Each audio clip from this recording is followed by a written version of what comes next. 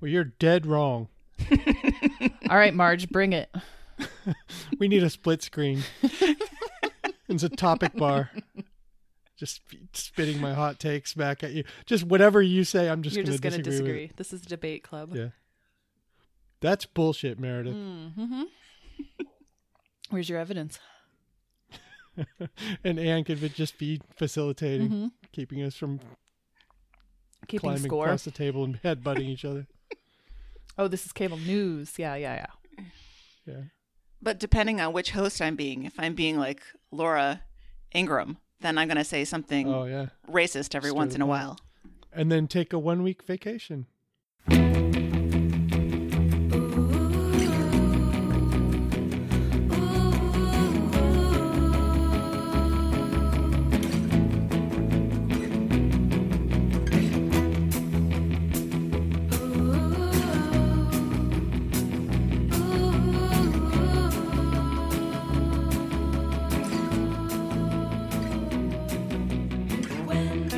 Welcome aboard the Little Red Bandwagon, your twice-weekly podcast about a podcast that might be too beautiful to live. From the Stick of Butter Studios in New Brighton, Minnesota, I'm Anne Lundholm. On Fridays, we bring you trips down TBTL memory lane, pop culture challenges, and past interviews with celebrity guests. But today is Monday, and before we have to go out and get all that Easter candy that's now 50% off at Walgreens, we need to talk about all the highs and the lows of last week's TBTL.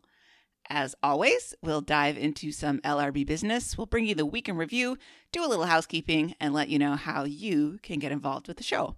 And joining me this morning are the other members of the sadly now defunct I-35 crew. From Glassman Subaru Studios in Lincoln Park, Michigan, it's Meredith, the MVH Van Harn. Good morning, Meredith. Good morning, Anne. And from Deerblind Studios in the Mountain Room at the ranch in Manchac, Texas, it's Mike, the jail dude Frizzell. Good morning, Mike. Good morning, Anne. I have to tell you, there may be a fourth character on the show this week, as the Deerblind Studios in the Mountain Room in Manchac, Texas is also home to Emily's Clothes Closet, and she's flying to West Texas, to Amarillo in particular, and she's going to be leaving during the show, and she hasn't even packed yet, so she will be in and out. Well, she's welcome to contribute. It's every young girl's dream to go to Amarillo on a Sunday, on an Easter Sunday. Probably not running into too many people on the road, right? No, it'll be a quiet flight. She's got first class on the Dallas to Amarillo leg, so she's pretty excited about it. Nice. Well, I assume that the ranch is very busy anyway, because this is the highest of holidays for Branson the Bunny, right? Yeah, we rolled a balloon in there so he could hump it. It's a special. It's Branson Sex Day. Give him some drywall to chew on. Yeah, he's excited. Yeah. I mean, the Easter Bunny has to be his deity, right? His Christ-like figure, not to be too blasphemous about it. Absolutely. He's so excited. In fact, for the first time ever, his cage is near the dining room table. It's not as tall as the dining room table. It's only a 2-story cage at this point. And somehow he got one of his turds up onto the dining room table. So wow. He must have really been partying Shot it it out there. Yeah. Good job, Branson. It's just a little turd cannon. Yeah.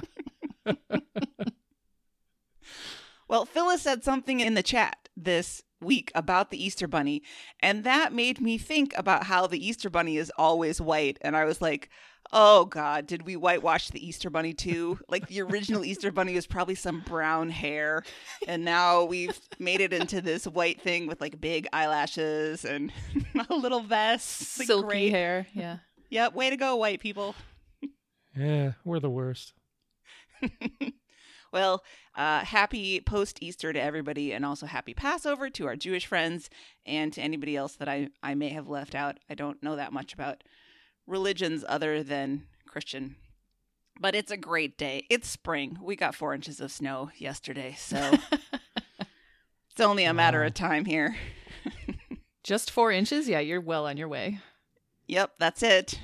It's very demoralizing when it's the end of March and you get a bunch of snow. All right, let's get into some LRB business. We don't have a ton of business, but we'll start by talking about the Friday show, which I called Andrew Walsh and the Chief Blockheads. This was a best of LRB way back from the early days, like before we even had the current theme song. It's so interesting to hear the opening theme and be like, wait, that's wrong. But it was starring the one and only Andrew Walsh back before he was totally resentful of LRB and agreed to come on the show. Yeah. I think it was episode 12, right? So it was just a few months into it. And I knew we had to get him on quick because, yeah, there would be a point where we would say something or do something and it would no longer be an option. I really enjoyed Christie's keys to the show on that, which they were twofold, but they both basically amounted to Mike, be nice, which you more or less were successful at. Yeah. I got to say this. I mean, we had Andrew Walsh on the Takedown podcast, I think 3 times, at least 2, possibly 3 times. And each time he was more delightful than the last. I think he's better on other people's podcasts than he is on TBTL. I just flat out think he's better. He's more relaxed. He's funnier. He's not trying to force things. He responds better to my bullying than Luke's because he fires back, which makes it more fun. Yeah, I need to post that show on the Stens page because I think people deserve to hear that version of Andrew. Yeah. He's great. And he brought his favorite TBTL moment, which was one of mine as well, which is Jen and Tom Tangney arguing about Christmas movies. Mm-hmm. And it was fantastic. So if you didn't listen to that show back in the day, if you weren't a Wagoneer back then, or if you missed it on Friday, check it out because it's really fun. I've listened to it several times and I still listen to it again. And I thought it was really great. So that's that. That is more or less the end of business. So I thought it might be fun to take a minute and talk about the Hey Dummies question for this last week, for last Friday's Hey Dummies, which was what kind of small business or like retail operation would Luke and Andrew open up if that was part of their life plan? And Andrew, of course, talked about the small to mid-sized family hotel that he wanted to work his way up the ranks of. And Luke said, yeah, I would never be able to work in that environment, which I think we all know is true. But I thought it would be kind of fun to think about what we would do if we were in that situation. So, Mike, I see that you have something already. Yeah, I mean, I'm always having ideas. It's not like a lifelong dream to open a certain type of business, but it's whatever I'm onto, most lately. Not too long ago, I thought about a criminal enterprise where I just sent out invoices. Mm-hmm. Oh yeah, I remember that one. Yeah, but since that's illegal, I won't go into that one. It's kind of still on the table actually. And I've talked about one on the show not too long ago where I work with Google to find out where their car is going to be. That takes all the video and pictures of the streets and houses, and just get their list in advance. Pay them a fee, and then contact people and say, "Do you want us to pimp your house or your business on the day the car goes by?" Because like your ex is, it's 1 a.m. He's drunk and he's missing you or wistful about you. He's gonna look you up, try to find your address and see how you're doing. And wouldn't you like a Lamborghini parked in front of your house? Or maybe like a Hollywood type facade that makes it look like a mansion, instead of the modest home that it is. So that's one idea. And then the other, I don't often have trouble when I go to the get blood drawn or to get an IV when I've been in the hospital or whatever. But a lot of people do. A lot of people have a lot of trouble with it. And somehow there are, these people are called phlebotomists, are they not, Meredith? Yes, that's correct.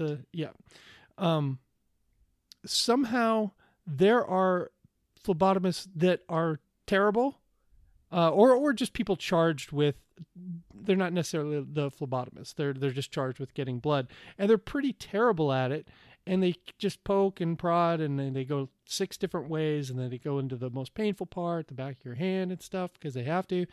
Anyway, my idea for a business is I get these people, particularly the ones I recruit the people that come in and into your hospital room in the middle of the night and it's half dark. Oh, the ones who wake you up every 2 hours?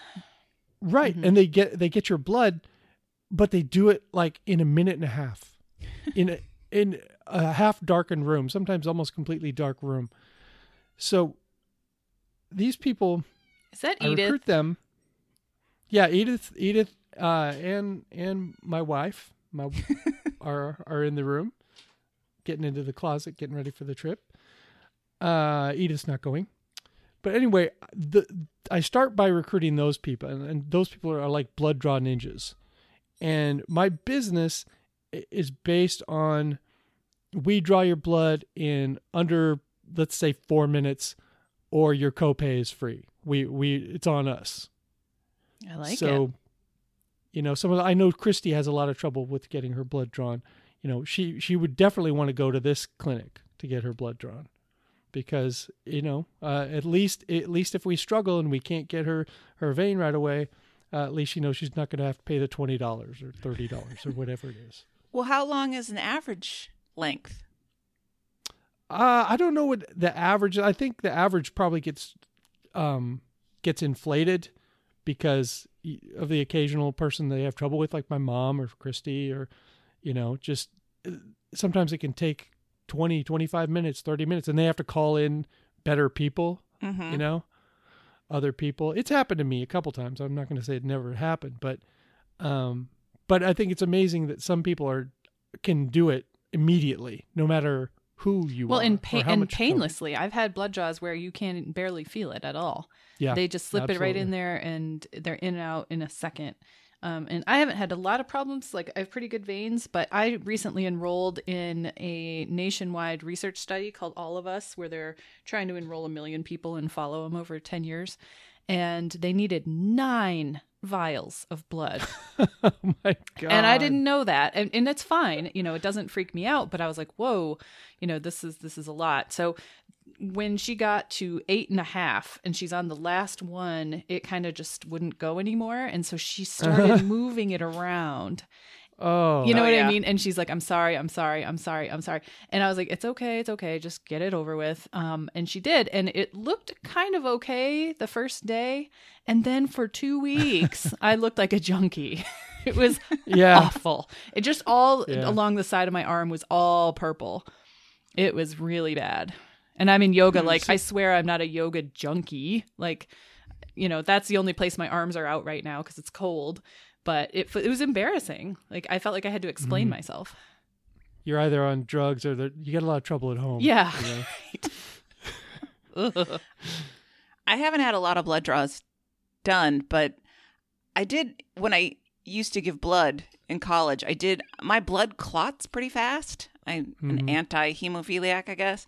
And so I did have that once where I got about 3/4 of the bag filled up, and then the blood just clotted in the needle and it wouldn't go anymore. And the nurse said, well, we got to fill this bag up because, they fill it with anticoagulant. And so if you don't get the full pint of blood, then the ratio of blood to anticoagulant is too high or too low, or it's off. And so she said, we gotta get this going again. Otherwise the rest of this is wasted. And she's like, we'll just kind of twizzle it around a little bit. And she did, in fact, twizzle a needle around in my arm for a while. And I was like, this isn't great. Yeah, I'm not a machine. Just jiggle it doesn't work for me. Turn it off and turn it on again. So so I guess my business is the best and the brightest for blood draws. You may have something there. Yeah. Thank you. I don't know about the Google pimping, but well, I think it's been dealt a blow with the latest Facebook thing, as far as information sharing. Right. They may not be wanting to let loose of that list of the schedule where the car is going to be. Meredith, what kind of small business would you open? Well, I was just thinking about this a couple days ago because I just met my new cat sitter for the first time. I found a company that looked really good and had good ratings, and they have somebody who lives very nearby. And his name is Dan, and he's a retired guy, and he keeps his caseload pretty low. So he goes to a few people's homes, morning and evening to feed cats, and then he'll have a dog or two at his house boarding. And I think that sounds awesome. Like when I retired, that is what I'm going to do. Because he just gets to hang out with other people's dogs and pet cats all day. Like, come on. You don't have to pay their vet bills. You don't have to, it sounds like the perfect situation. And when I retire, that's absolutely what I'm going to do. I don't even care if it's my own business. I'll just be a pet sitter, Mm-hmm. What's the health insurance plan look like for pet sitting? 0, probably. But you're doing something you love, so you'll never work another day. And maybe I'll have Medicare by then, if Medicare still exists. Well, they talk so much about the benefits of having a pet. Maybe you won't need to go to the doctor because you'll be petting so many cats. My blood pressure will be so low, I'll be barely conscious. Yeah. Well, I think it will become as no surprise to anybody that if I open my own small business, I would probably open a bakery. I had this pie in the sky, not really serious plan a while ago because I used to have a boss at the university who was a retired Navy captain who brewed his own beer. And I wanted us to go into business together and open a place called Captain Jim's Bacon Brew because I thought that the captain part would bring people in. And then so on one half you would have the alcohol and on the other half you would have the cake. That's nice. And kids would get like a paper captain's hat when they come in or something. And a beer. He was, not interested. Actually, I don't know if he was interested. I never asked him about this plan, but he used to, he and his wife were very used to entertaining from when he was a captain in the Navy. And so they used to do an Oktoberfest party every year. Like full spread with the chafing dishes and apple strudel and bratwursts. And so then he used to bring out his homebrewed beer for all of that stuff. And I understand it was pretty good. So I think that could have been a good moneymaker for me. Now, baking is like a huge hobby and a passion for you. I worry that turning it into your livelihood would kind of steal some of that joy away. Right, which is why I've never done it. Okay. I have somebody that I work with who has offered to stake me, I guess, or invest in my bakery. And I'm like, no, I just want to do it for fun. I had a therapist once who talked about the difference between a vocation and an avocation. It's when I was thinking about going into music as a career. And he's like, it's very different when you have to make your living off of something versus when you're just doing it for fun. And so I've always remembered that. And so I would never actually really open a bakery. My mom is an excellent quilter. She's extremely crafty, and she bakes too, but her quilts are incredible, and she is really prolific, and she really enjoys making them, and they turn out wonderfully, and everybody loves her quilts. And I was like, Mom, you could make a lot of money on these quilts. And she's like, I like making them for people I like. She especially likes making baby quilts, and the payment she requires in return is a picture of the baby on the quilt. So she's got a whole wall of adorable babies on quilts. Aww. And she said the thing is, it might take some of the joy out of it for me, which would be really sad, and I would have to charge like $2,000 to make it worthwhile. They take so long and they're so intense to make that, if you sold them for a price that people could afford it, you'd end up making like 5 cents an hour on your quilting work. And she doesn't want to monetize it. She just likes making them for people in her life. So I understand that. You have to have one that will be found and brought 40 or 140 years later on Antiques Roadshow. And then they tell whoever has it that it's worth $50,000. And everyone's like, but that's kind of a long investment plan. Yeah. You have an Emily Cullen original quilt here. Exactly. This is thousands and thousands of dollars. The market's really hot for Cullen collectibles these days. Yeah. Well, I think we're all three of us are set then when this podcasting thing fails to monetize. Yep. Oh, and if you ever need more ideas on businesses, I come up with one probably weekly. You do, yeah. Yeah, most of them are really terrible And but illegal. You can pan for the gold there. Maybe that should be your business. You have a business coming up with ideas for businesses. Yeah, right. It's up to you to Right. weed out the illegal ones. Are you a dullard who can't come up with an idea for a business? Come see me. I'll throw them at you rapid fire. Well, let's get back into the business of TBTL commentary. We have one quick throw your phone in the general category to start with before we get to the recap. It's from Megan. I think it made all of us laugh. It's about Wednesday specifically, but it does hold for all of time and all of creation as far as I'm concerned.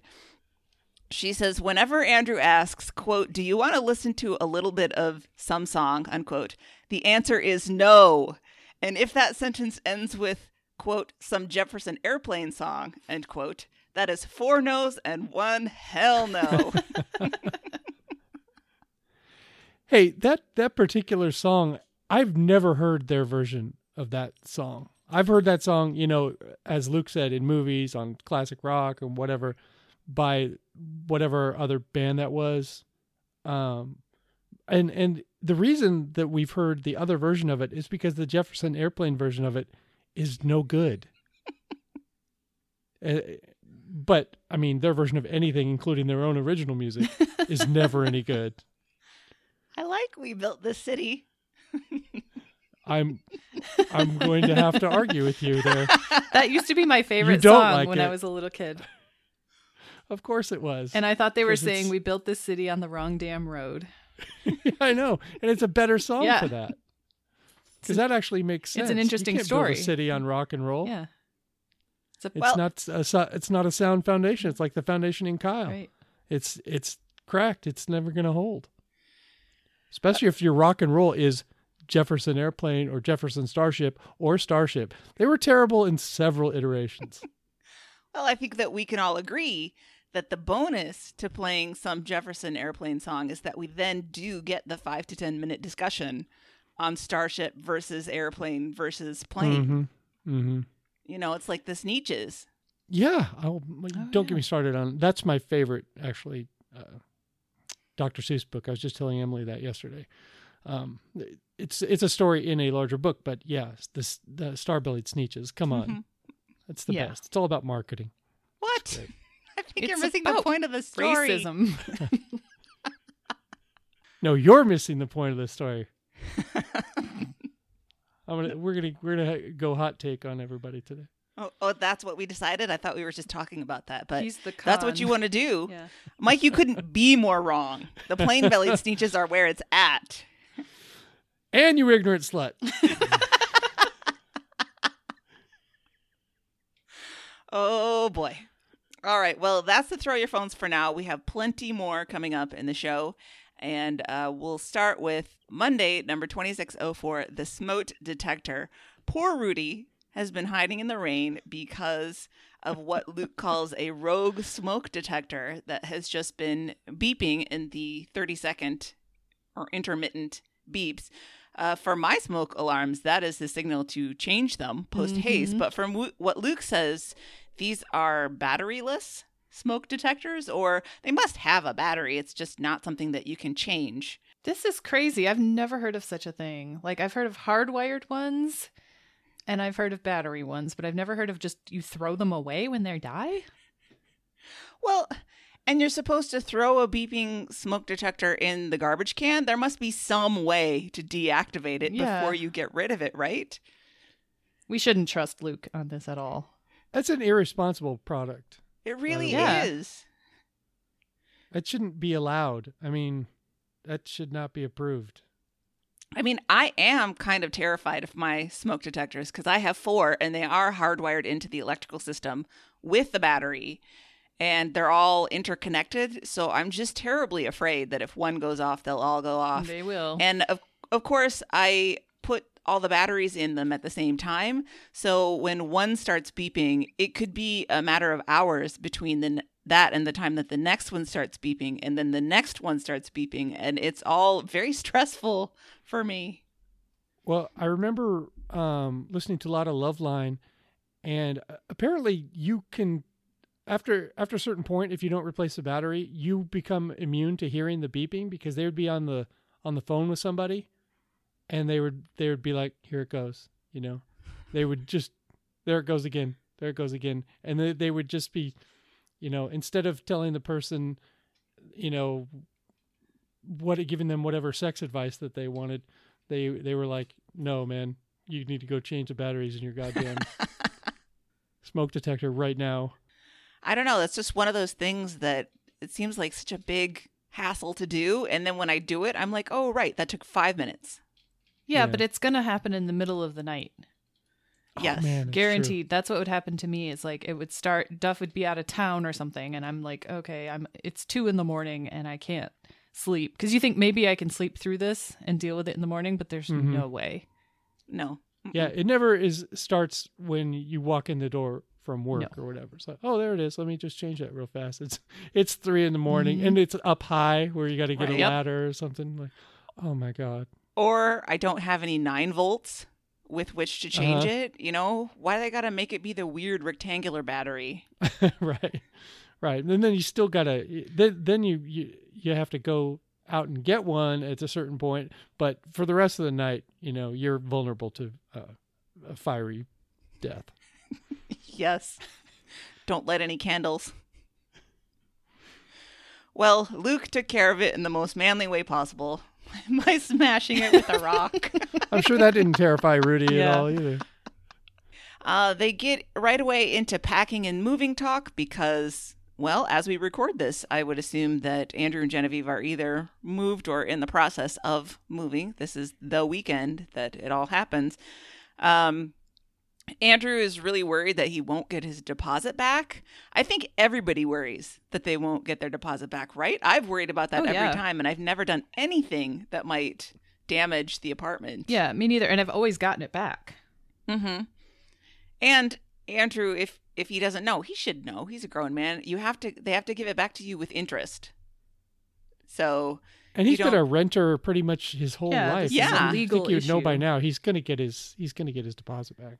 Of course he will. I mean, unless Professor Bananas has been peeing in a really weird place for a long time that they don't know about. But it seems like they can't would know see about that. They're pretty fastidious. Yeah. Then he brags about his car packing skills and what an amazing packer he is.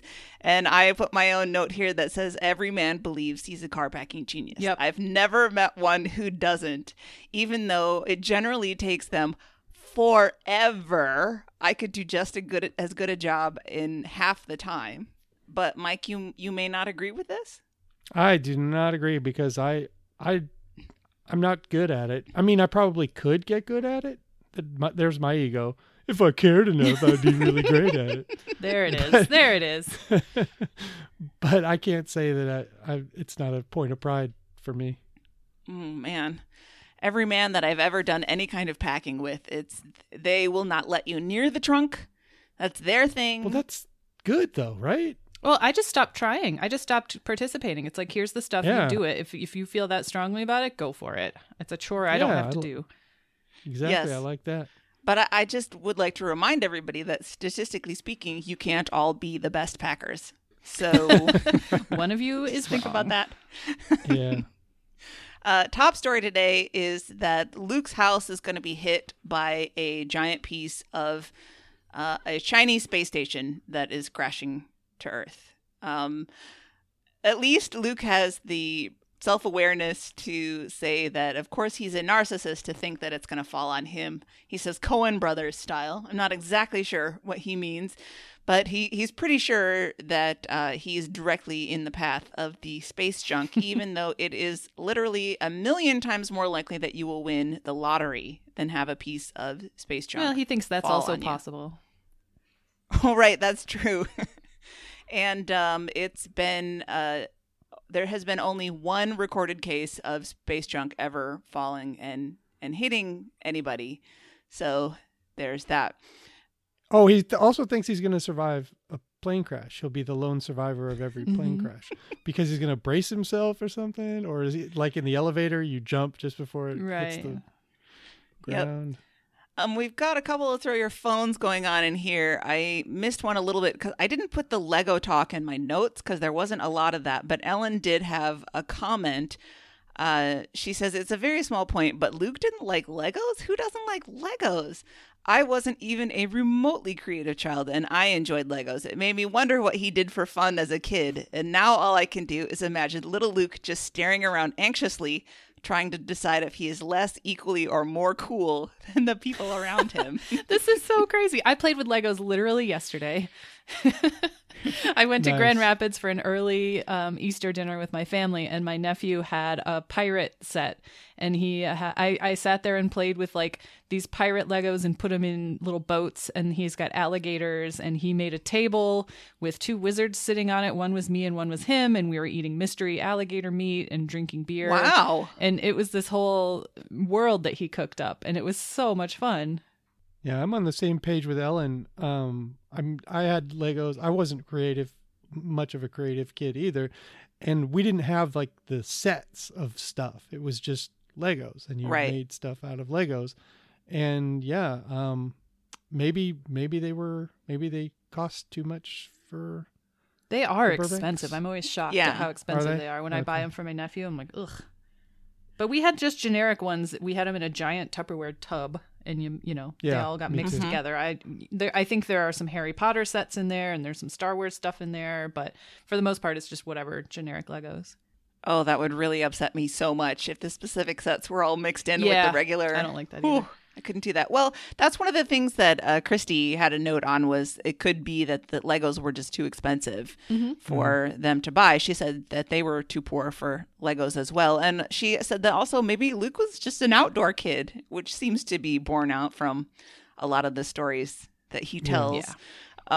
But the note that I did write down about that made me shake my head was that he stated that he thinks Legos are, quote, a cerebral exercise, unquote. And I'm really hoping that what he meant was that they're important for cognitive development. Because, Luke, Legos aren't cerebral. You're an optimist, Dan.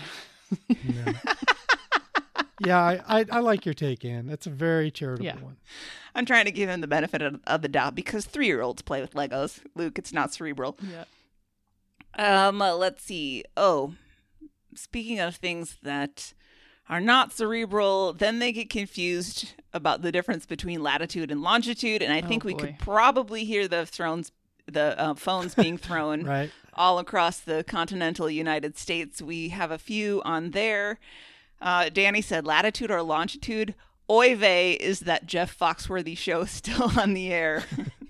When did you guys learn about latitude and longitude? I was trying to pin it down, and I asked a couple of coworkers, and I got anywhere from like 2nd grade up to 6th grade is when you would have learned that. I learned it from Jimmy Buffett, so that's it.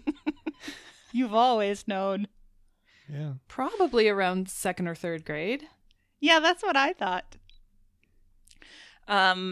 Ellen said also I had to throw my phone in the latitude-longitude discussion, not because they got confused about something that is literally built into the names, but that they caused me to start questioning my own knowledge. I got weirdly paranoid that I had it wrong because how could it possibly be confusing? Yeah, that is one of those things where something is so obvious and someone questions it, you're like, oh my God. Did I have it backwards this whole time? Right. Yeah. I mean, longitude is long, up and down. The end. Right. That's how I pole remember to pole. Yeah. Latitude is the belt around the middle. Right. It's not that hard. And on one more on that vein from Colleen, really, Andrew read the definition and you still didn't realize latitude meant north, south, not east, west. And he goes on to say, on a more positive note, the Lookles Magoogles for Sale and the Bloop Bloop songs were great. Which is a good way to get us into the voicemails. The one from Ryan, which was the boop, boop, beep, beep song, which was pretty funny. That was fun. Of the guys making all the different noises mixed into some sort of song. And then I think quite a lot of effort went into the one from Carolyn, the Lookles Magoogles for Sale song done barbershop style. Man, that was professional. Yeah, that was great. Carolyn's very good too, by the way. I've sung a very small amount of barbershop in my life, and it's actually really difficult to sing well. Anyway. Did you wear one of those hats and a vest? That's what I No. I just messed around with it. I'd never done anything. Because you have to wear the hat and the vest, right?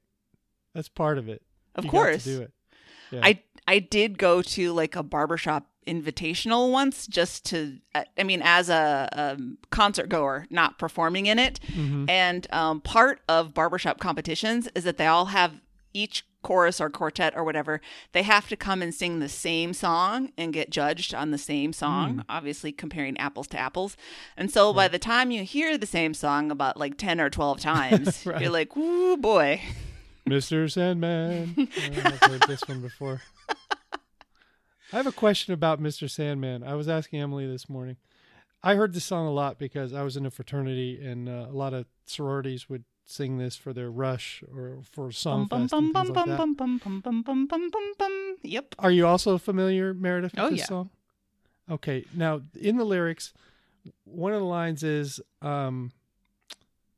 give him the word that I'm not a rover and let him know his lonesome nights are over. Uh-huh. Does she mean she's not a cheater or she's not ugly? I assumed it meant she wasn't going to stray. Yeah. Okay, that's what Emily said too, and that's what I always assumed. But then I was singing it in my mind for some reason today because my mind is bad, my brain is bad, and then I was like, "Wow, does she just want him?" Because they haven't met apparently, So, he's gonna be with her forever. He probably wants to know if she's attractive or something. No, he has no agency. What he wants doesn't really matter that much. Okay. Yeah, because he's just being sent. He's being assigned. Right. It's like the opposite of the other arranged marriages. Where the male gets to pick. Okay, I get it. I could get down with that. Yeah. Well, I think we can all be on the same page. She's not a cheater. Nope. She's gonna stay with this sight unseen guy forever, no matter whether she's happy or not. Yep, because we all know that the very most important thing is to have a boyfriend or husband or spouse. Right. Because how will anybody know that you're actually worth anything if you don't? Right. We go from here. I do not know how we got onto the topic of Susie Burbank singing Blackbird while wearing sunglasses in the house. But it's this long story about how she just can't help but sing and wear sunglasses, I guess. Sunglasses of one of her son-in-laws that he'd been looking for. And while singing in this free and unconstrained way, she woke up the other son-in-law who was sleeping in the house. But Andrew says that doesn't matter because Carolyn is Luke's new mom now. You're right. Oh, yeah. She sang the barbershop so well. And the part that made me laugh was they talk a little bit about Little House on the Prairie and how Susie loves Michael Landon more than she loves Walter. Yeah, when those lights are off and they were making all those Burbanks. Oh, I no. think there might have been a little Michael Mike. Landon going on there. No, I don't want to think about that, please. Well, it's a fact. It's a fact. He's got that bear rug on his chest. Oh, so dreamy. I think a lot of ladies were thinking about Michael Landon in the 70s. Mhm. Yep. And then we get a mashup from Lynn of Luke and Andrew trying and failing to say Cthulhu last week. This was more entertaining by far than the entire Cthulhu talk. Yes. Good point. I forgot. Lynn saved this for me. I was rolling my eyes over that whole Cthulhu thing until this, and I'm like, okay, now that was worth it. Andrew doesn't like the song Night Swimming because he says it's melodramatic. And to that, I'd like to say, what's the problem with melodramatic, Andrew? What's wrong with being melodramatic? I kind of agree with him. I don't like overly, like when songs feel like they're emotionally manipulative, I don't like it. I want to know what love is. Yes. Ugh. I don't appreciate. That's a CVS banger I don't like. Yeah, exactly. I can get into it. I'm not into Night Swimming, but I don't mind a little melodrama in my life. And then we learn it's pretty quick note that Luke is not allowed to do intermittent fasting anymore love it. Carrie made him go to the doctor because he was getting lightheaded. And now that is off the table. Thank God that cooler heads prevailed on this one finally, because that was some nonsense going on there. I can't believe it got that far. Like he didn't make the connection. Uh-huh. I know. That I haven't eaten in 30 hours and I feel lightheaded. And now I'm going to go for a jog. It's interesting because there is a lot of really solid science behind intermittent fasting and weight loss if you do it right. And I have zero faith that he was doing it right. Right. Well, he life hacks, all that stuff. Well, and also if you're not feeling well, you're clearly something's wrong. And he doesn't seem to put those pieces together. He this happens every time he gets sick. He's like, I don't know. You know, who knows why I got allergic after I cut all the grass. I'm just allergic to grass. This is why men should get married. I mean, if for nothing else, this is why men need to be married, so that your wife can say, "You're an idiot. Knock that shit off." You know, because if he was single, he might have killed himself. I don't appreciate that burden. No. Like, there's two grown-ups here. Why, well, I'm not your mother. I'm not signing up for that again. So take care of your damn self. That's natural selection in action, is what he is. If he's dumb enough to Just die don't breed with him. deliberately not eating. That's why our instinct is to couple up, because we're gonna last longer if someone's there to go, eat a fucking banana, you idiot. And then finally, at the very end of the show, Andrew gets super excited and has to interrupt the show to go get his just delivered package, which he knows is the Walkman that he bought on eBay. But Luke refuses to let him open it because for once in his life, Luke realizes that this is going to be a major occurrence and they can't do it right at the end of the show. So we have to leave Andrew to stew in his own anticipation for 24 hours. And that is the end of Monday. Yeah, I actually heard about the broken Walkman before I heard him open it, because I listened to After These Messages as soon as it came out. Oh. And he talked about his broken Walkman. And then I listened to TVTL and I'm going, it's not going to work. It's not going to work. But who was surprised at all? Who really expected it to work? Nobody. $20. Of course it didn't work. Even all the other collectors in the world were, didn't bite on it. $20? Yeah, that's a brick.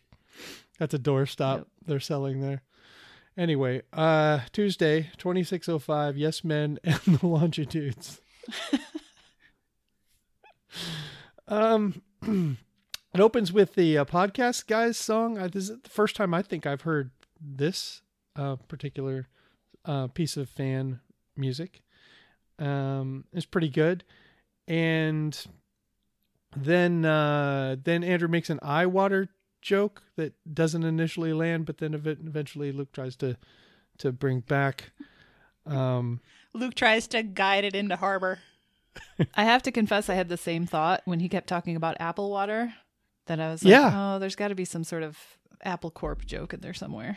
Mm-hmm. Yeah, it wasn't a bad joke. It just Luke didn't get it at first, and that doesn't make for good podcasting when one guy doesn't get the other guy. The best jokes are the ones you have to explain.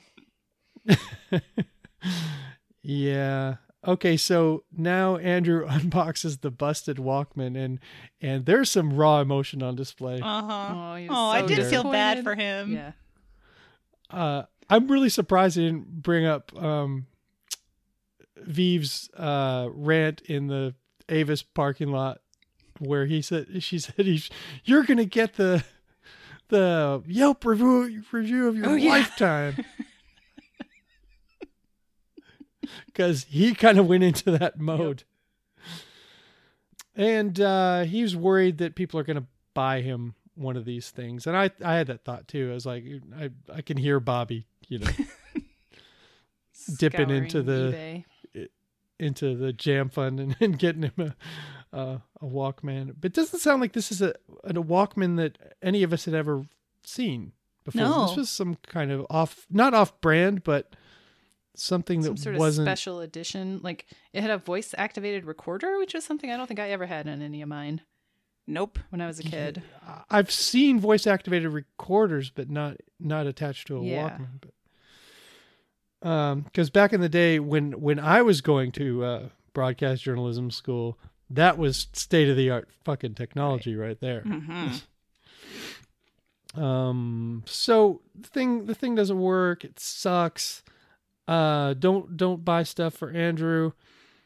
And we find out that the Raptures put on quote unquote black voices for their And names.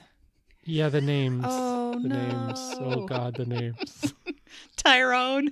Stop.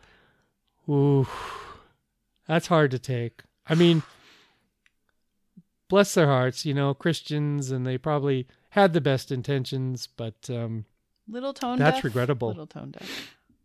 Yeah, I mean, I think of the jokes I used to make and the stuff I used to do, and at least it's not on an album. It's not memorialized forever in the Cornell collection. Is it Cornell? Uh-huh. Yeah.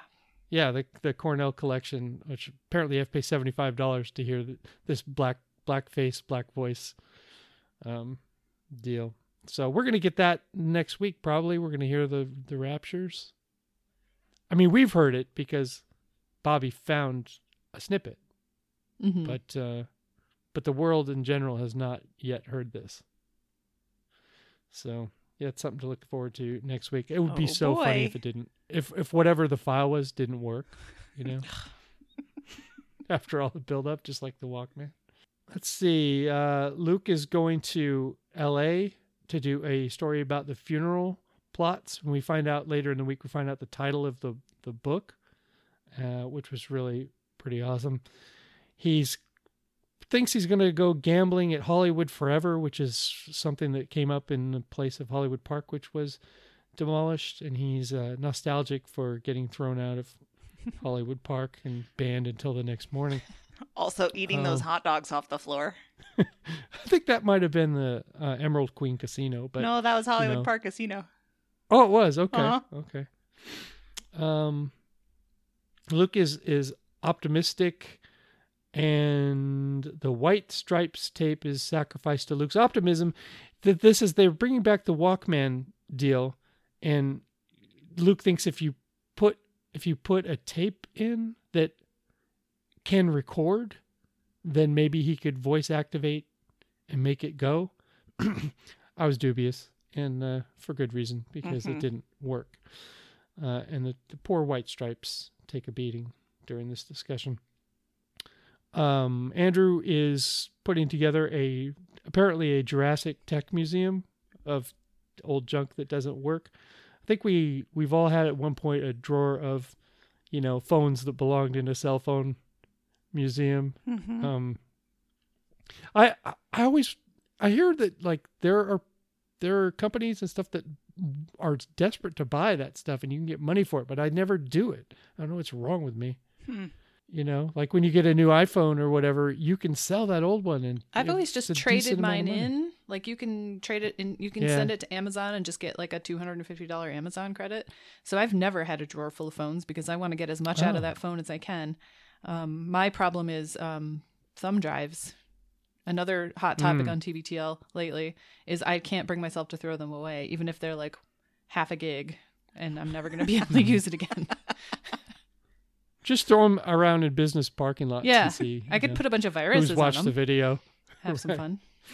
Well, in my dad's storage space, he does have more than one computer tower with 5 1/4 inch floppy drives on them, as well as the 3.5 inch, so much more modern floppy drives. So if there's any way that I can get any money for those that anybody knows about, let me know and I will go and steal them, because it is ridiculous that he's carting these things around. They might come back around to being cool and trendy again. I got confused, as some of you know, I was in prison for a good part of the 90s. And when I got out, I think it was about the time when floppy drives weren't floppy anymore, but they were still calling them floppy. And like someone would say, hey, put that on a floppy drive. And I'd look around and say, we don't have any. Do I need to get some? These ones are rigid. 'Cause- I mean, yeah. Well, you can't call them hard drives because that's something else. I know. I mean, you can call them a stiff drive versus a floppy drive, but then you're just getting weird. Yeah, so there was a period, I don't know, maybe a week where I was working at my job where I was desperately looking around for actual floppy drives that didn't exist and would never exist again. Top story, someone bit Beyonce. Tiffany Haddish is telling this story. I kind of didn't follow this really closely. That's okay. No, is this really top story worthy? Nope, because there's nothing to tell. Yeah. It's just Hollywood gossip. Yep. Yeah, Tiffany Haddish is told to stop dancing by the same person, I think, who bit Beyonce. That was the only thing I really wrote. And then there was a discussion about Ringo Starr's Peace and Love YouTube deal when he wanted people to stop sending in fan mail and stuff that they wanted signed and sent back because he was just landfilling it at his mansion.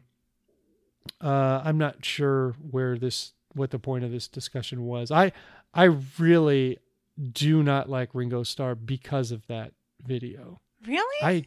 I just don't like his tone. Because I mean, if you just say, I don't know, there's nothing wrong with on its face what he's saying. That peace and love just makes me crazy. I don't know. It's very triggering for me because I know it's like saying, no offense, but, you know, bless as her soon as you heart. say no offense, yeah, I'm mad. I'm already defensive and mad. Peace and love. Oh yeah, I'm going to punch you in your fat face, but I don't even know what you're going to say and I already want to punch you. I just read it as well-intentioned, but clueless. I mean, he's old now. He doesn't know what he's doing. Well, and the way he describes a YouTube is everyone who is watching this update. Yeah. You know, that just seems like, oh, he's never seen a YouTube video before in his life. No, not a big Logan Paul fan. It's a story about Pete Best. And they play something on YouTube that actually works. I can't even remember what it was, but the top story for me was that they played a YouTube video on the fly and it sounded good and it made a point. Wasn't it Paul talking about how Pete Best was useless and bad? Yes. Yeah, it was great. It was really entertaining and informative. I was shocked. They got rid of him because he was a terrible drummer, not because he was pretty. Right. And Paul was jealous or whatever it was. Right. Which is probably completely the truth. Well, come on. I don't think any of them were having a hard time getting any. Exactly. Once you've sold out a room of more than, I don't know, where did they have the last TBTL live show? Once you sold out a room double that size, you're going to get ladies. No problem. There's an email from Dave about the latitude. So this is where they come up with the yes men and the longitudes. And Luke recommends a Jimmy Buffett article, which I don't care how many times Barb posted in our chat. I'm never, ever going to read it. And that's it for Tuesday. All right, that brings us to Wednesday, 2606, T for the telemarketer. My notes are confusing. It starts out with something about hockey, and they say they should stick to their knitting. I don't really get what they were going for here. I don't remember. Fighting, maybe? Yeah, there's going to be a hockey team in Seattle eventually, and Luke wanted to play a clip of a hockey commentator or something saying that ladies need to stick to their knitting or something. Ouch. And tried to make Andrew into the sexist in this scenario. More on Carrie taking care of Luke's health for him. She brought him a huge salad. It sounds like she's just kind of slyly slipping him food throughout the day. I know. She's really going it's like above he's and a beyond. Pet or something. You know? I need to go home and feed Luke. Because like Emily gives Branson snacks every morning, like a blackberry, blueberries, carrots, snap peas or whatever, and that's just kind of what's happening with Luke and Carrie. She says, "Oh, I'm going by Luke's little cage. Let me throw in some some healthy snacks, and he'll just eat them. But that is a crime to not have Ugh. This drives me a crazy. dressing. Well, okay, so there are two things about this drive me crazy. The humongous amount of salad in the clamshell container that you can't stir up, or else it goes all over the table. Like you could fit it into probably 3 of those comfortably. They do this at the salad bar at work, and I'll often get a salad and bring it back to my desk. And I have that same problem. And I have Clorox wipes in my desk because I'm inevitably going to spill my salad all over it. And so this one actually didn't have any dressing. I was surprised they didn't have any dressing at their house, but even if you don't have salad dressing in your fridge, you've got oil and vinegar somewhere, right? Mm-hmm. Probably. So he talks about how they had to kind of whip up a dressing, and they talk about how much they dislike Ken's as a brand.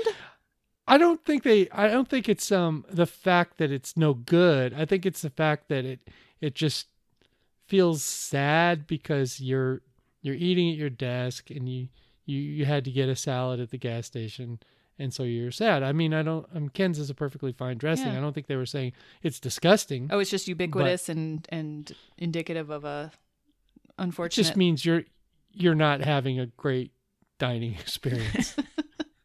It's more about your life decisions than the actual quality of the salad dressing. Well, but then Luke says that the reason they don't have dressing at Burbank Springs is because he and Carrie have different ideas of what expired food is. And it sounds like she'll go through and root stuff out and throw it away long before Luke thinks it should be thrown away. We have a little bit of that going on here.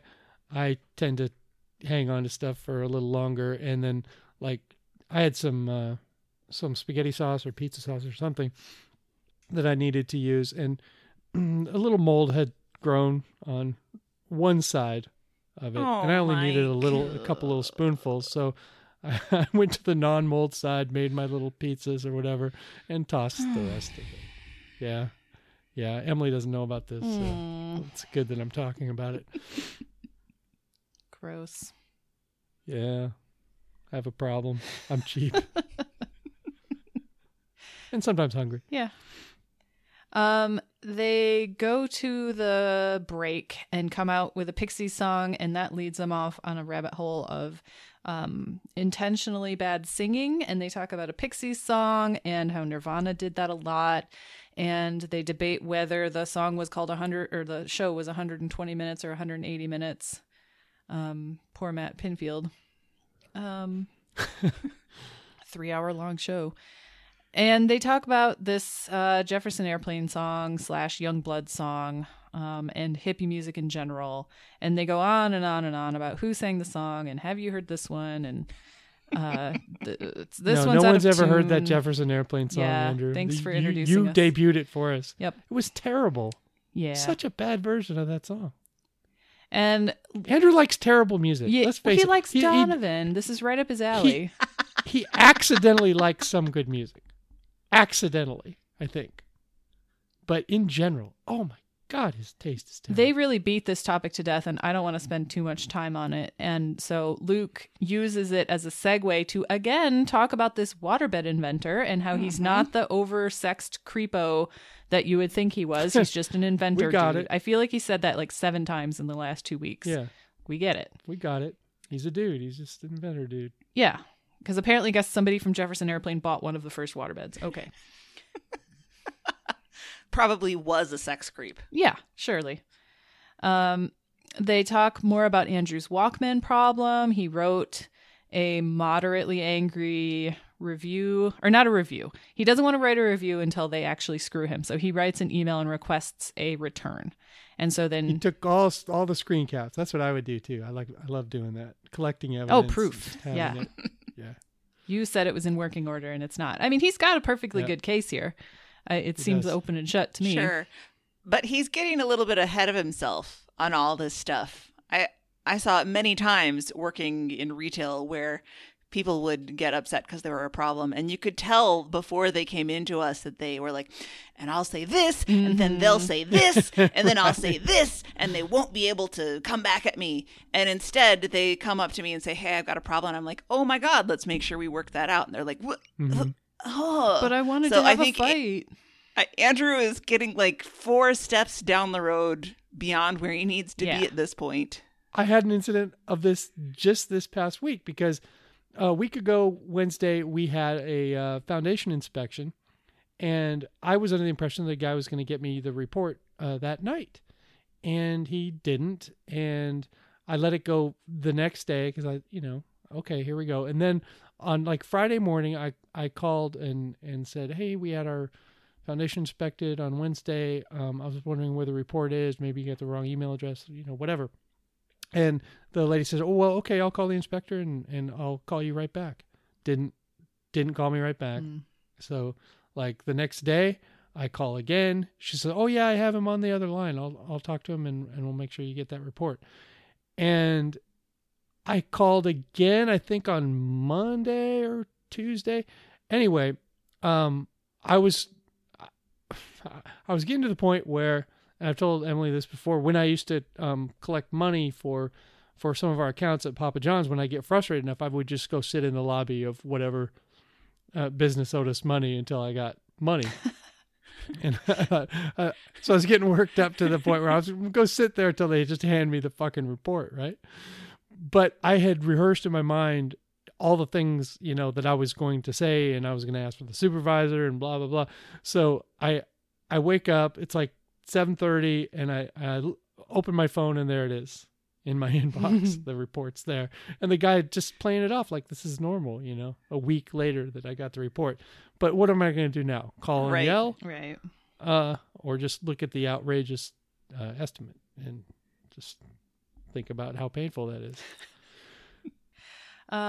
Luke then talks about being on hold with robots and the phone tree nightmare that you have to get through to get your Wi-Fi fixed. And Agent. 00000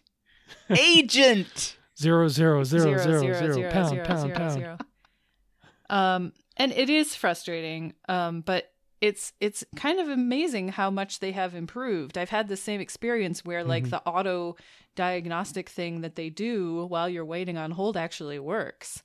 And it's worth giving it a try. Meredith, have you called one of these places where when you give them some information, they ask you what's your name, what's your account number, whatever, and then the robot says, okay, we're checking on that, and then you hear some fake typing? Yes, and it would like bloop, bloop, bloop, bloop, bloop, click, click, click. Oh click. My God, I roll my eyes so hard at that. It's infuriating. What? Who thought I'm this not was a good child. idea? It's not going to fool me into thinking that you're typing with your robot fingers. That's great. Well, I'd rather be on the phone with a robot as long as possible. Oh, me too. I don't want to talk to a real person. If I can get any problem solved with a chat or with a robot or anything, I will do that all day instead of talking to somebody in Mumbai who I can't understand and who can't understand me. I sort of agree with you both on that, except when I don't. Except when there's something going on where you're so worked up, you want to talk to somebody right fucking now. You've just gotten worked up about something, and if I hear those keys typing, I'm gonna kill someone. Yeah, I'm gonna kill the next animal that walks in front of me.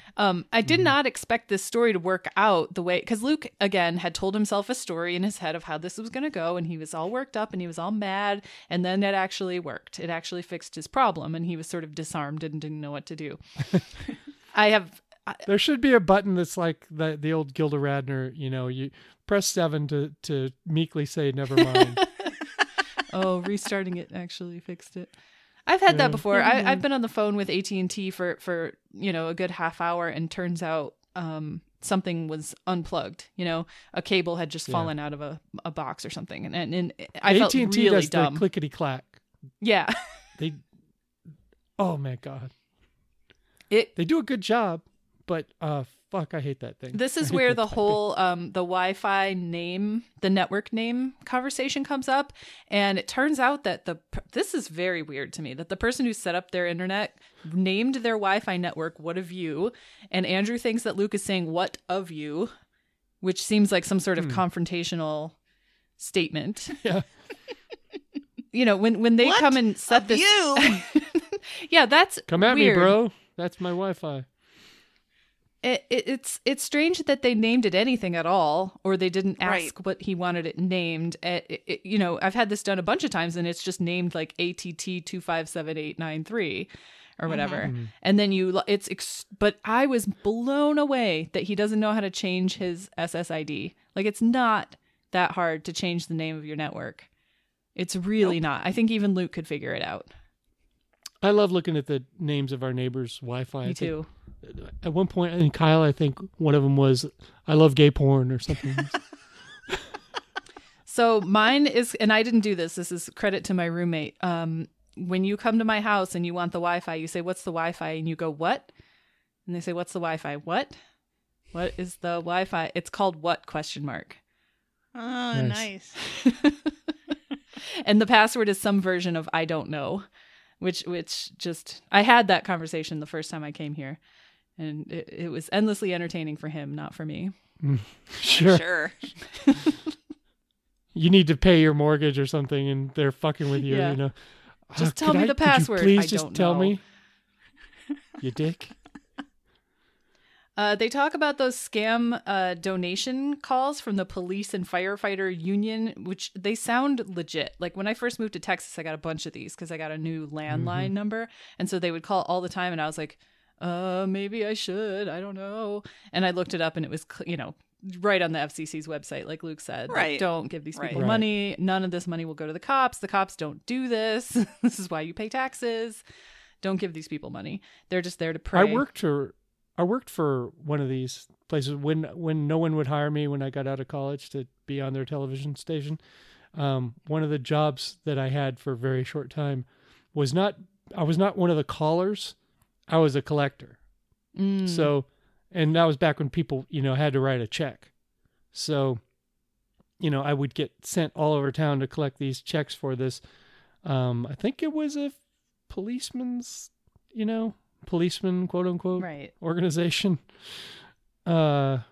And I think I figured out, like, on the second or third day, kind of like the floppy disk thing. It's like, oh, this is a borderline criminal operation I'm working for.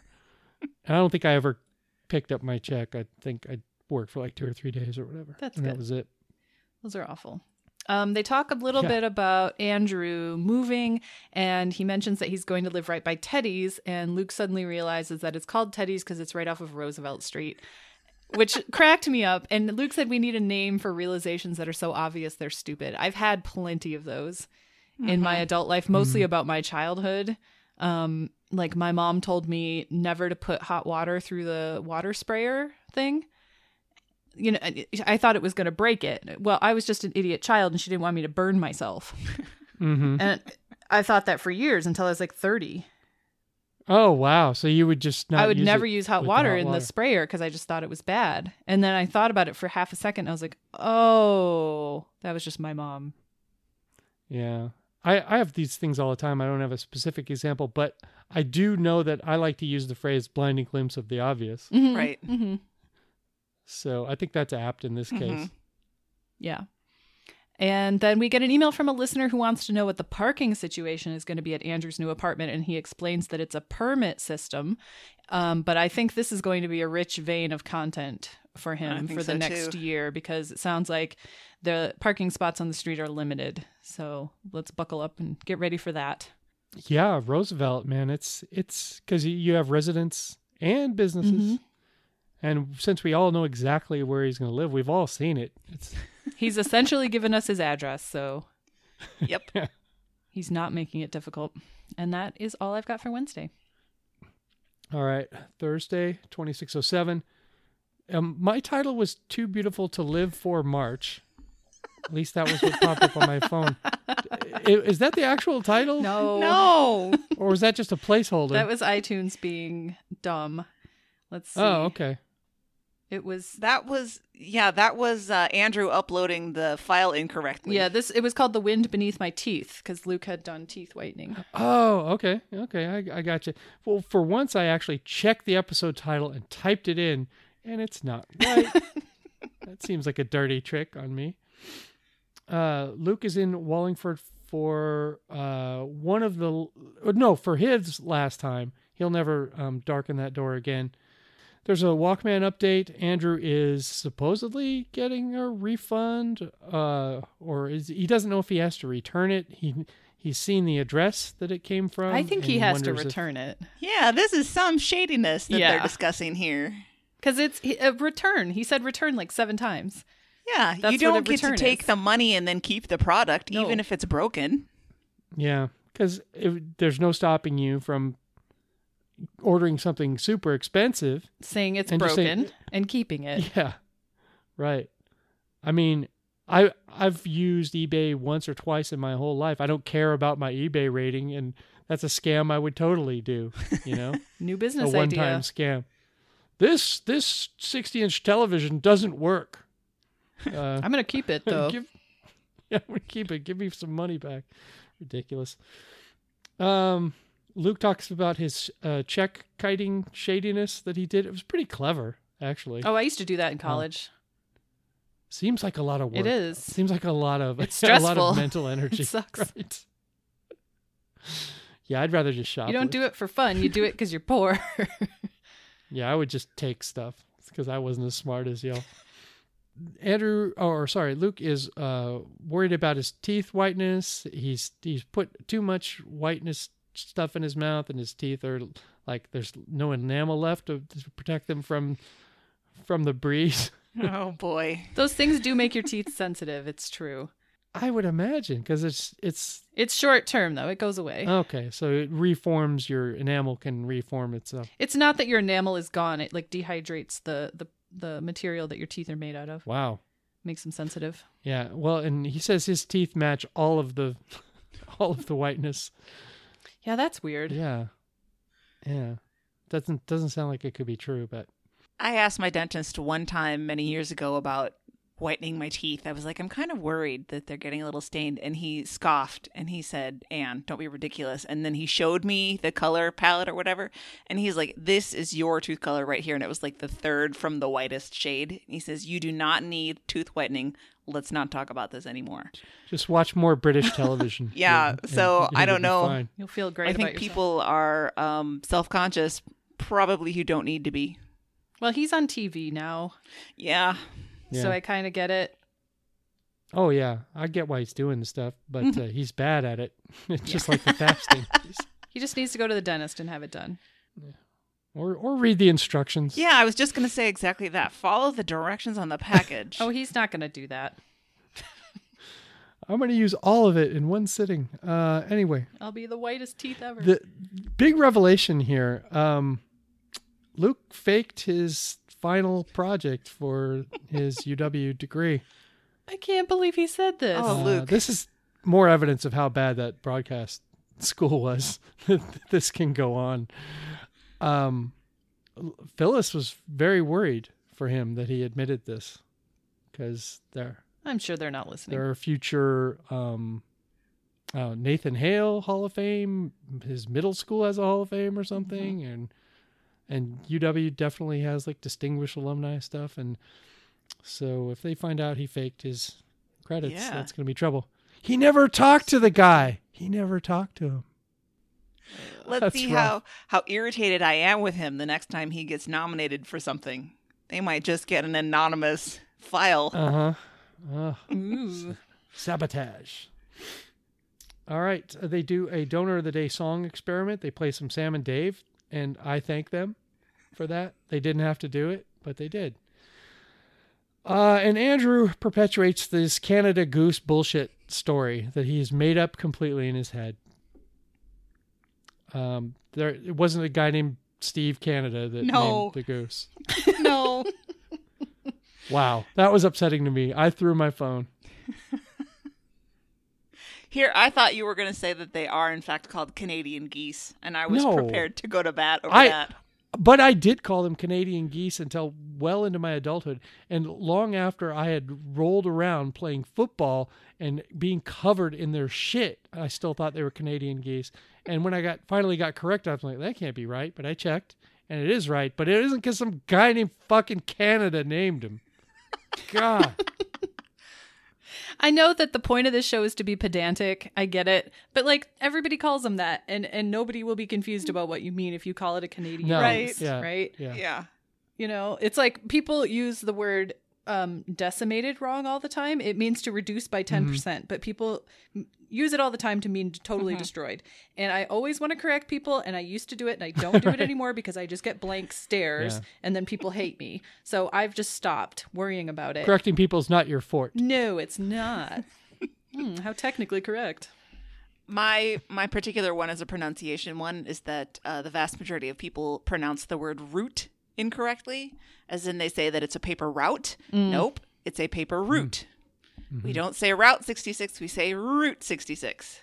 And like you, Meredith, I've just totally given up on it because so many people say it incorrectly that it's changing the pronunciation, and there's no point in me getting hung up on it anymore. I think I was indoctrinated into root because there's so many Canadians in Michigan, and I had a Canadian babysitter, and she used to say that. So it very much reminds me of my old babysitter Sheila when anyone says the word root. Still, I always find Canada geese or Canadian geese are the most, I don't know, it's the least descriptive of the actual animal because they are not polite at all.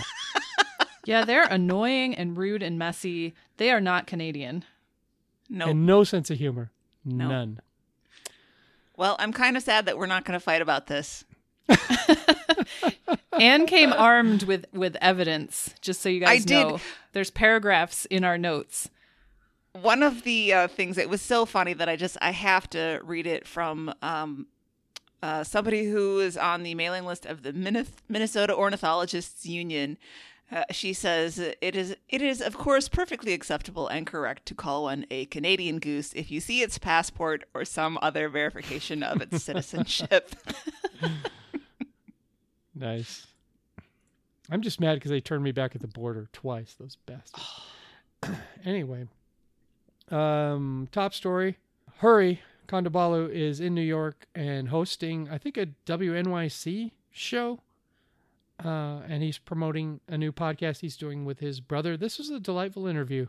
It was really, really fun. They talked about how they can't listen to StoryCorps at all without breaking down crying. I don't think I've ever listened to StoryCorps. I've heard a million ads for doing it, like when they're in town in Austin, like come tell your story or whatever. But I imagine, they have so many thousands of people putting in stories. They can probably really, cherry pick and make you. Oh yeah, the most awful sad stories. Right.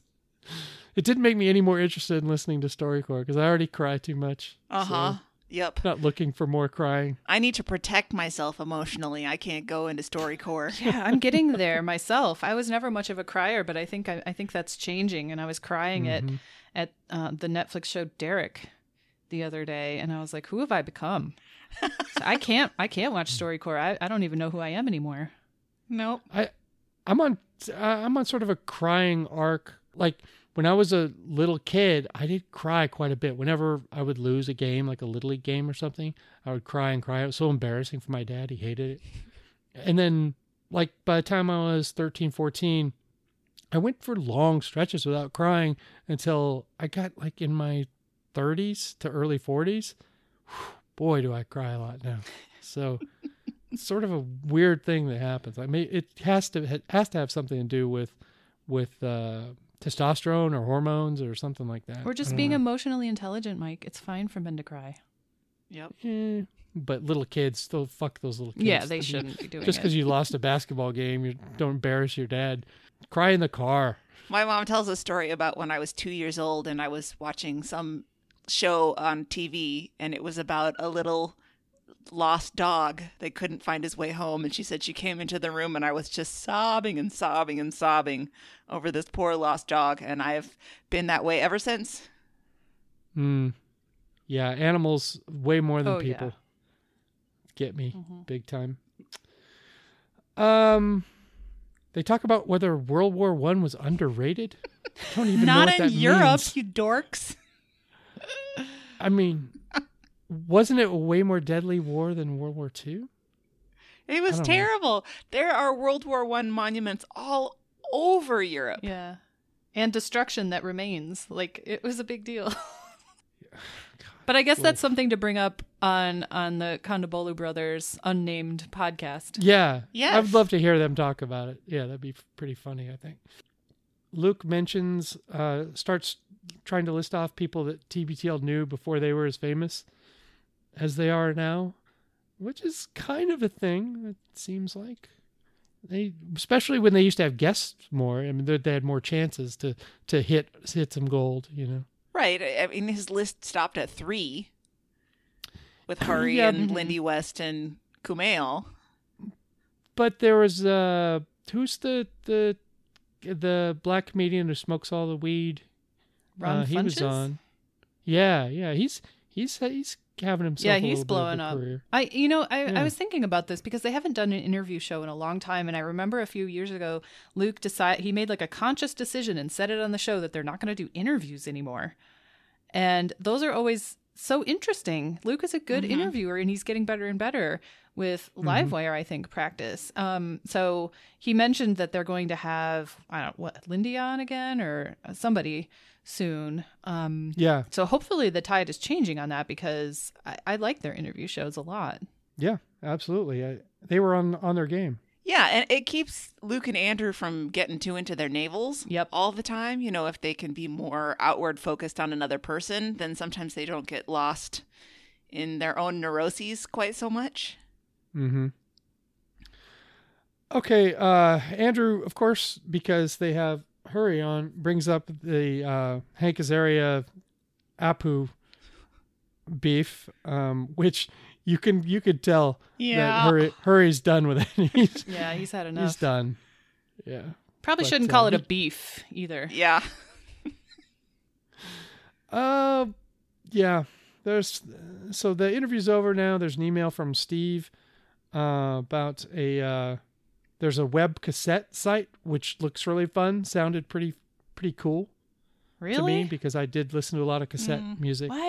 Why be nostalgic about a bad sound? I just don't understand. I think because it brings up, because I have a lot of aural memories. I have a hard time saying that. Of, like, I remember where I was sitting on the bus when I was listening to Elvis Costello's album Spike and my batteries were running out, and those were the days back when I was optimistic about what I could do in the world. Now, I have some of the same... I get that. Like, my first tape was Licensed to Ill by the Beastie Boys. And I have fond memories of laying in my bed and playing that on my little Walkman. But I still have all those MP3s, and I enjoy them a great deal more now that they sound good. Yeah. I see both sides, but some of us are more nostalgic for stuff than that. Like, I have TBTL memories. I remember where I was on the 405 when I heard the Mr. T deal, So like when I used to drive on the 405 in the years after that, every time I would go by this spot, I'd be like, oh, that's when I heard that guy and I was crying about his Mr. T story. Well, I'm just not enough of an audiophile to appreciate, this is Dolby Super Bass and this is regular bass and this is, I was standing in line at McDonald's waiting to get a Diet Coke and I couldn't be bothered to be like, oh, that's actually different. Not really. It hit a nerve for me. I think it was cool. I didn't like it enough to go use it yet because I don't even think I have any music on my actual computer, but they use a Cypress Hill song and they do a little side-by-side comparison and them playing Cypress Hill just made me miss doing my old podcast with my friend Matt Baca because he's like the human personification of the Cypress Hill song.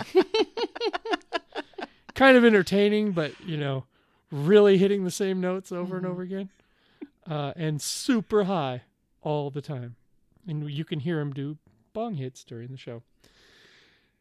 Andrew didn't get the high bias joke.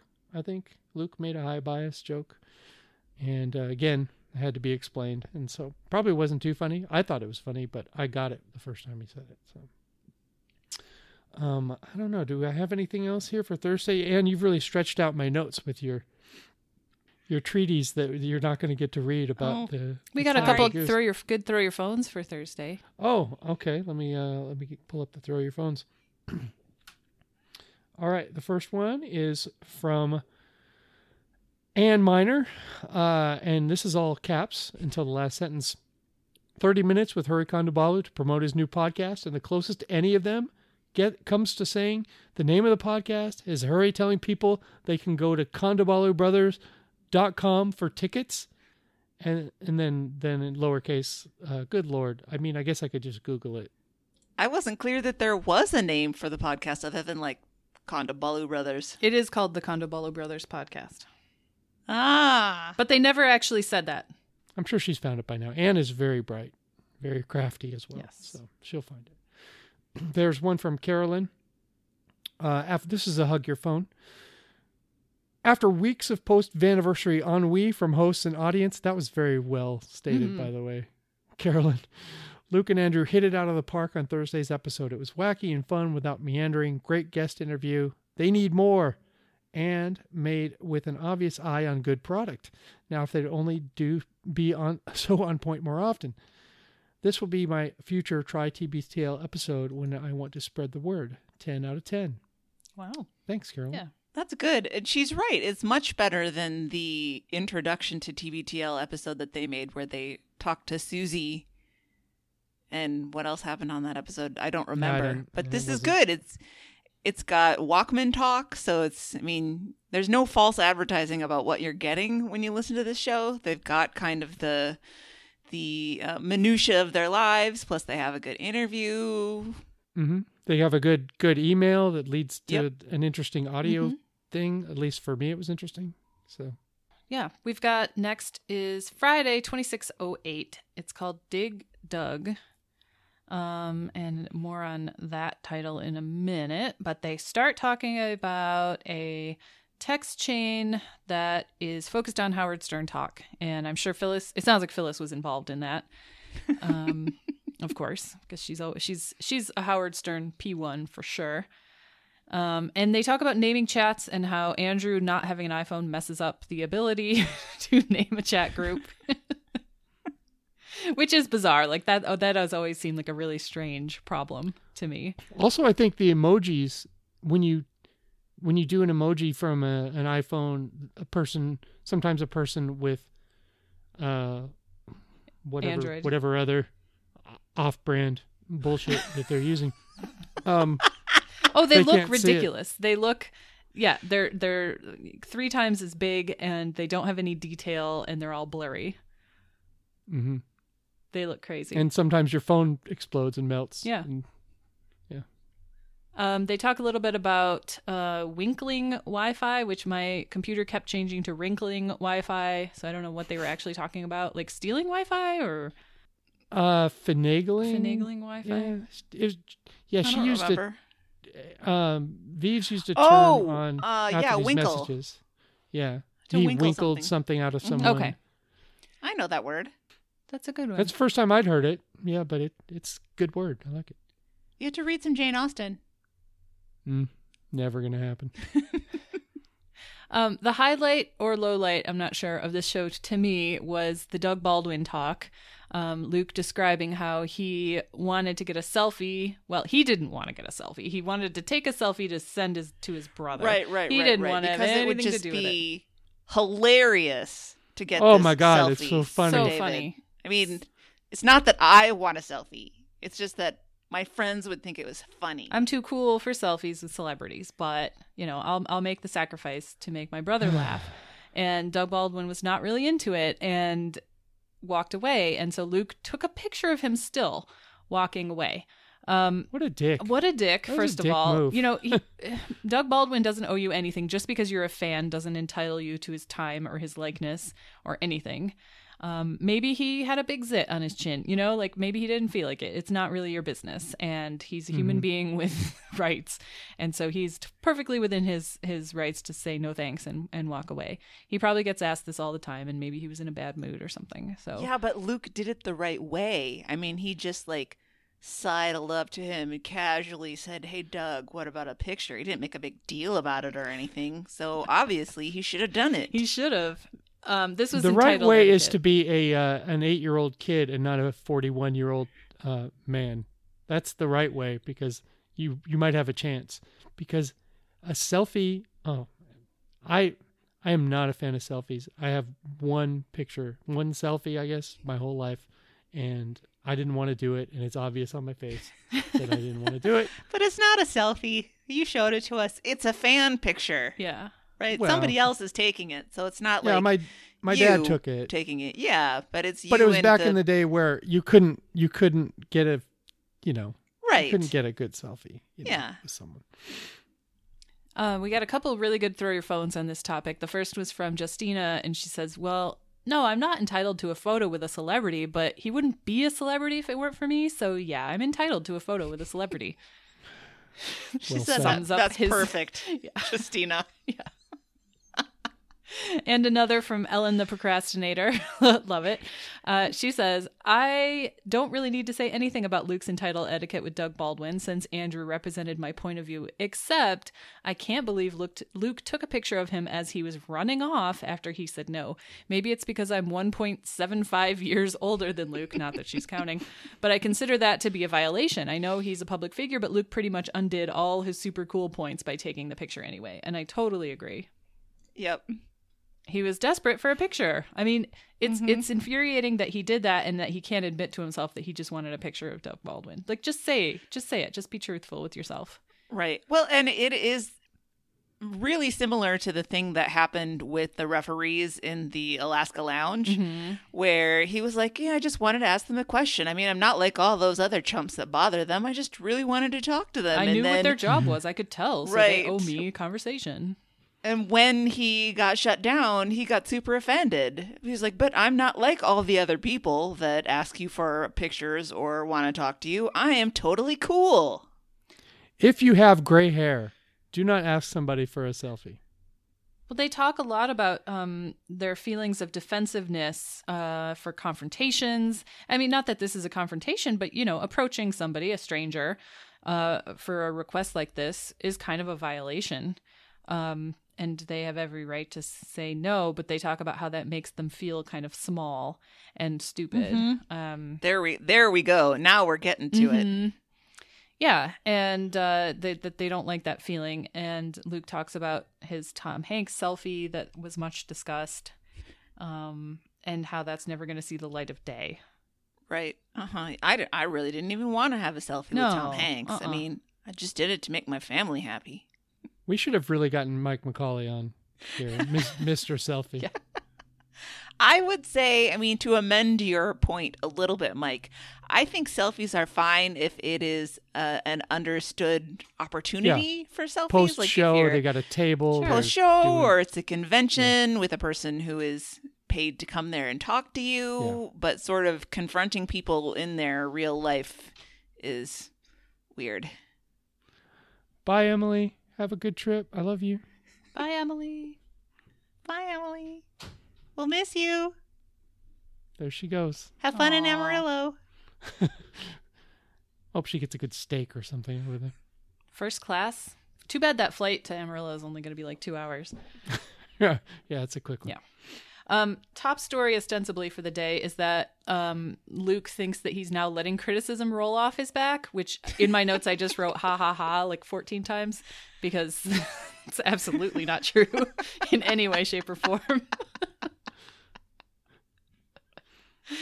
They just talked about how he wasn't even criticized. He was shut down very briefly and politely, and he couldn't handle it. So no, he does not. Just one more thing about the selfies. Sorry, I got distracted because my wife was leaving. When you tell me, when you're a friend of mine and I like you and I know you, and you tell me you met someone, I believe you. I believe you. Like I worked in D.C. for a little while after I got to college. I met a lot of famous politicians. I met the old George Bush. I met Bob Dole, Newt Gingrich, Orrin Hatch. Pixar, it You don't didn't believe me? happen. Oh my God! Oh, see, we have no goodwill. You just don't believe me. Like, Wait, you met Newt Gingrich? Nuh-uh. yeah, mic'd him up several times. Ooh, you got handsy with Newt. You touched him. Yeah, I touched all these guys. Touched them. Gross. Yeah. Believe me, I did it. Let me play devil's advocate here. Like you were saying about how music acts as an oral cue for you sometimes to spark memories. I think photographs can also spark memories for people. When I look at photographs, it makes me think about things that I've forgotten that were happening in that instant and go, oh yeah, right. There was the time that I met that person and we went to that restaurant beforehand and then we did the thing and we walked around, and the picture can be very much a triggering And then artifact. you stood next to someone and made them stay after their show 20 more seconds than they wanted to, and they stood with you with an awkward look on their face and I'm not will saying never that I remember would you. do it. The closest I ever came to this was when I was in Las Vegas, and I was in old Las Vegas drinking a giant beer, walking around on that weird street that has a TV roof on it. Yeah, I love it. And there was an Axl Rose impersonator, not Axl Rose, an impersonator. And I paid $5 to have a picture taken with him. And in that instance, I think it's perfectly acceptable. And he looks a lot like Axl Rose. Yeah. See, now that would make your brother laugh. Yes. If you send him that one. Yep. Not a picture with Doug Baldwin, who's a very good NFL receiver. Not a Hall of Famer, but just a very good receiver. Yeah. And then the last topic for Friday was the server who was fired for being rude, and his defense is that he's French, and French people are rude. They say that Americans are flowery and nice, but they're bad servers. I don't know. I'm fine with that. Yeah. I mean, I don't need my server to be my best friend. I did not come to the restaurant to bro down with them. Nope. But as long as they're friendly and competent, I'm good with it. Sure. Yeah, I don't think it's an either or. I think you can be friendly and a good server at the same time. Music for your weekend. Luke gives us a Conan Moccasin song, Do I Make You Feel Shy? Andrew brings us Roller Skate Skinny Speed to My Side. And listener Holly's pick was Sir Sly, a song called And Run, which I love now and have downloaded. And it's definitely going to be on heavy rotation for a while. So that was actually a fun music for your weekend. Mike, did you really like Roller Skate Skinny Speed to My Side? It was terrible. But, that's. I think one reason that the listener songs always stand out so well is they're usually after Andrew's selection, and they're like, anything is going to look good next to that turd that Andrew just played. All right. Oh, poor Andrew. Skipping. Come on, people, buy some shit from us. We have really cool merchandise. I'm wearing some right now. It is awesome. Go to 10710.com/shop. Someone in the chat got banned from hearing our podcast or something at work because 10710 looked like a shady site to them. That is weird, right? Weird. It's just Ellie's birthday, right? Yep. Yeah, that was weird. The Archive Project, Christy, she's being a good soldier about this, but y'all have really fallen off helping her. I fell off helping her after one episode, but the rest of you should probably get back on the archiving train, and you can just get in touch with Christy, shoot us an email, and get involved in that, because they're making shows all the time, and we need to keep up with that if we can. Buy stuff from Amazon through littleredbandwagon.com/Amazon, and we will speculate about what you're doing with these products and make fun of you. I'm not allowed to be on that show because I guess I speculate too wildly. No, because you make fun too much. We're not making fun of our listeners. You're right. When you're right, you're right. Earbuds and Earworms, I think this week is beardy songs. I was racking my brain to come up with a song about beards, and the only one I could think of was the TBTL listener one. Beard is a face hider. Yeah, that was in the style of Death Cab. My beard is a face hider. It's one of my favorite pieces of TBTL fan stuff. So there you go. All right. If you would like to get involved with the show, and you should, you can visit our website at littleredbandwagon.com. Send in your comments, positive and negative, both for TBTL and for us. always willing to listen and talk to throwyourphone.com. You can come see what we're up to on Facebook and check out our show Twitter at LRB Podcast.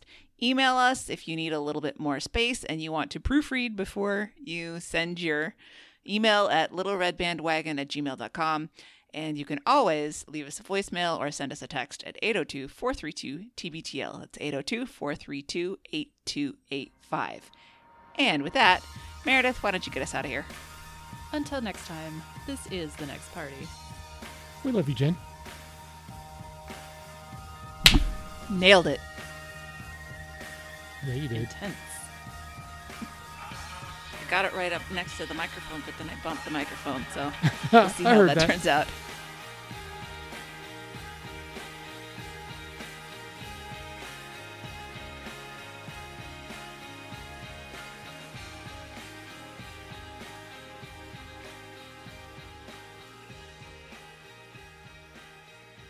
Do y'all think Andrew really thinks somebody named Canada named the booze?